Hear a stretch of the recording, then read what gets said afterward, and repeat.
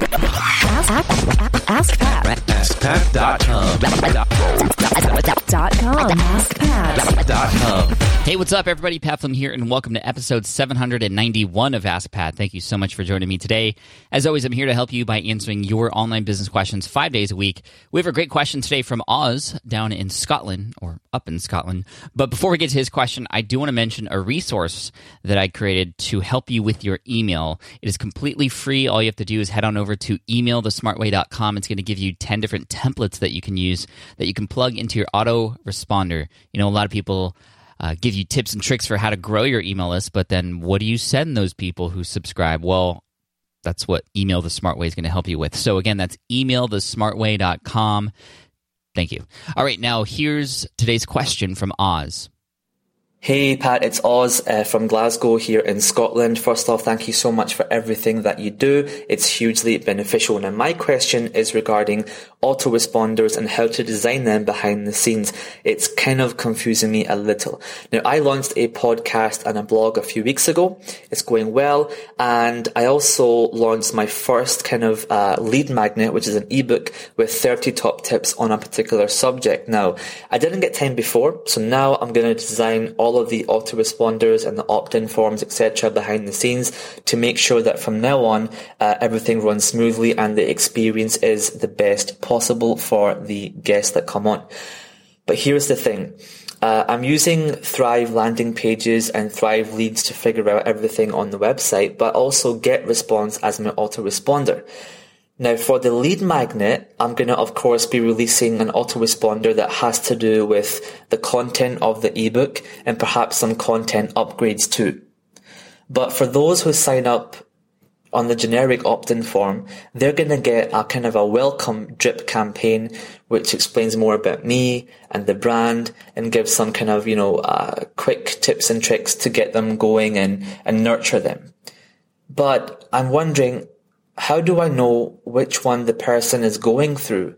For example, if somebody comes on the site and goes through the ebook opt-in form, they're only going to get the ebook drip campaign.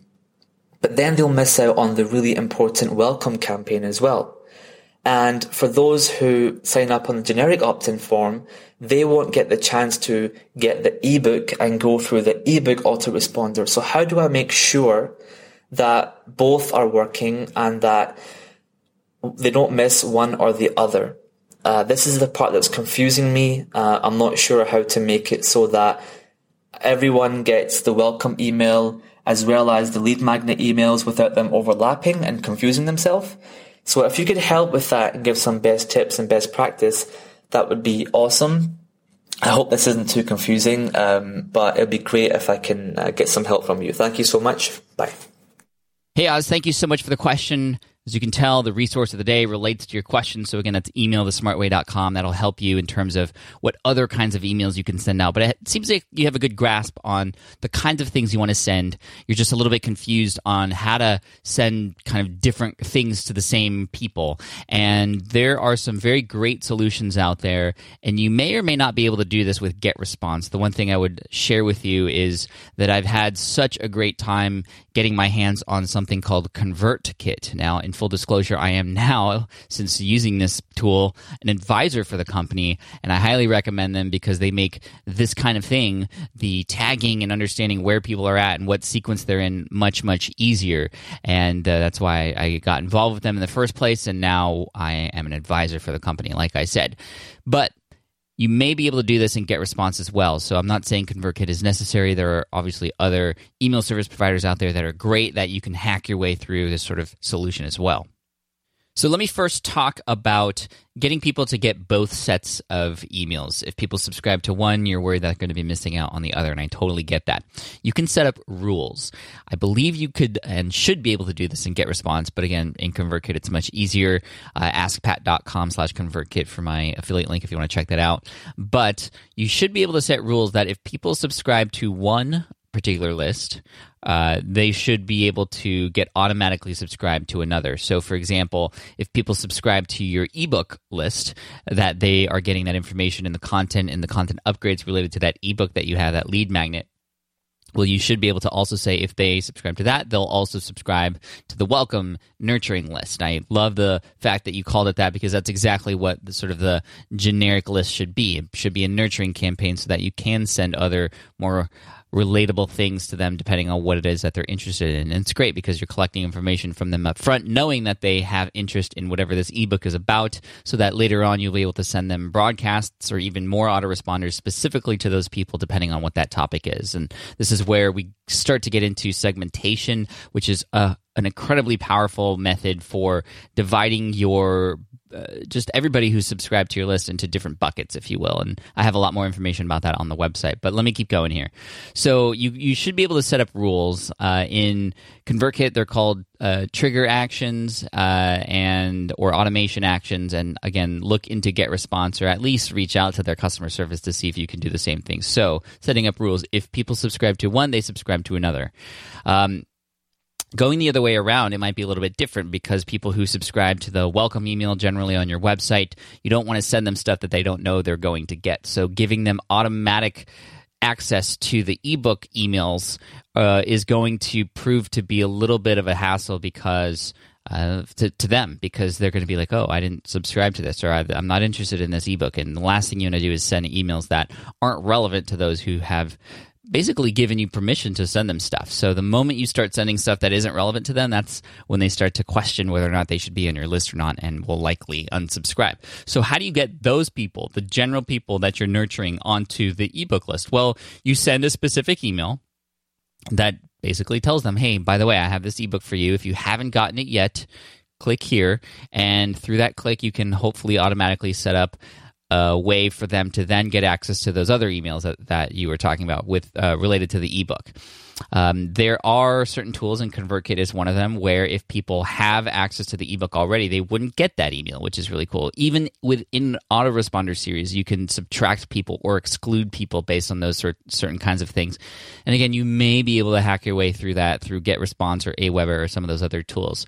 But that's how you would do it. Now, if you don't have that ability, you can just say exactly what I said, which is, hey, by the way, I have this ebook. And I know some of you have already gotten it, which may be good for social proof. And then you might say, if you haven't, click here, and that should automatically subscribe them.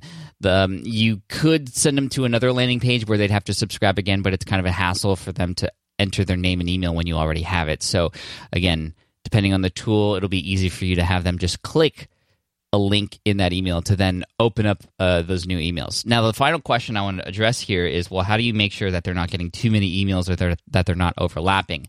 And the trick for this is being able to schedule those autoresponder emails to go out on certain days. So I do this in my email campaigns. I have certain emails go out on certain days to make sure that they don't overlap. I also have a specific day or days where I am sort of more open to sending broadcast emails so that they don't overlap with the autoresponder emails that people are getting too. And you can have certain emails within an autoresponder series, hopefully within GetResponse, be sent on certain days, which is really helpful. And that's how you would solve that problem. Now, once you start adding more branches of your email autoresponder, that's when it starts to get a little bit more complicated. What I would recommend now, before it's too late, Oz, or before it gets too overwhelming or too complicated, I would literally draw out the funnel here. I would draw out where people are coming in from in sort of a box sort of diagram. This leads to that. This is where they get this and this and this. That way you start to create this tree or these branches so you can see exactly what's happening, where you might be able to add new things or replace things in case it gets too complicated. So Oz, I hope this helps. For those of you listening, I hope this is helpful to you as well. Emailthesmartway.com is that resource I want to share with you again to help give you some more templates that you can use to put into your autoresponder series and know what kinds of emails to send to your subscribers after you collect them. So Oz, thank you so much for the question. I appreciate it so much. I want to send you an Ask Pat t-shirt all the way to Scotland so that you can just know that your question was featured here, and I'm so thankful for that. And also everybody else out there, if you have a question that you'd like potentially featured here on the show, just head on over to askpat.com and you can ask right there on that page. Thank you so much. I appreciate you. I hope you had a fantastic January of 2017, and I look forward to serving you in February. Until then, here's a quote by Beverly Sills, and that quote is, "You may be disappointed if you fail, but you are doomed if you don't try." Don't be doomed, guys. All right, take care, and I'll see you in the next episode of Ask Pat. Bye.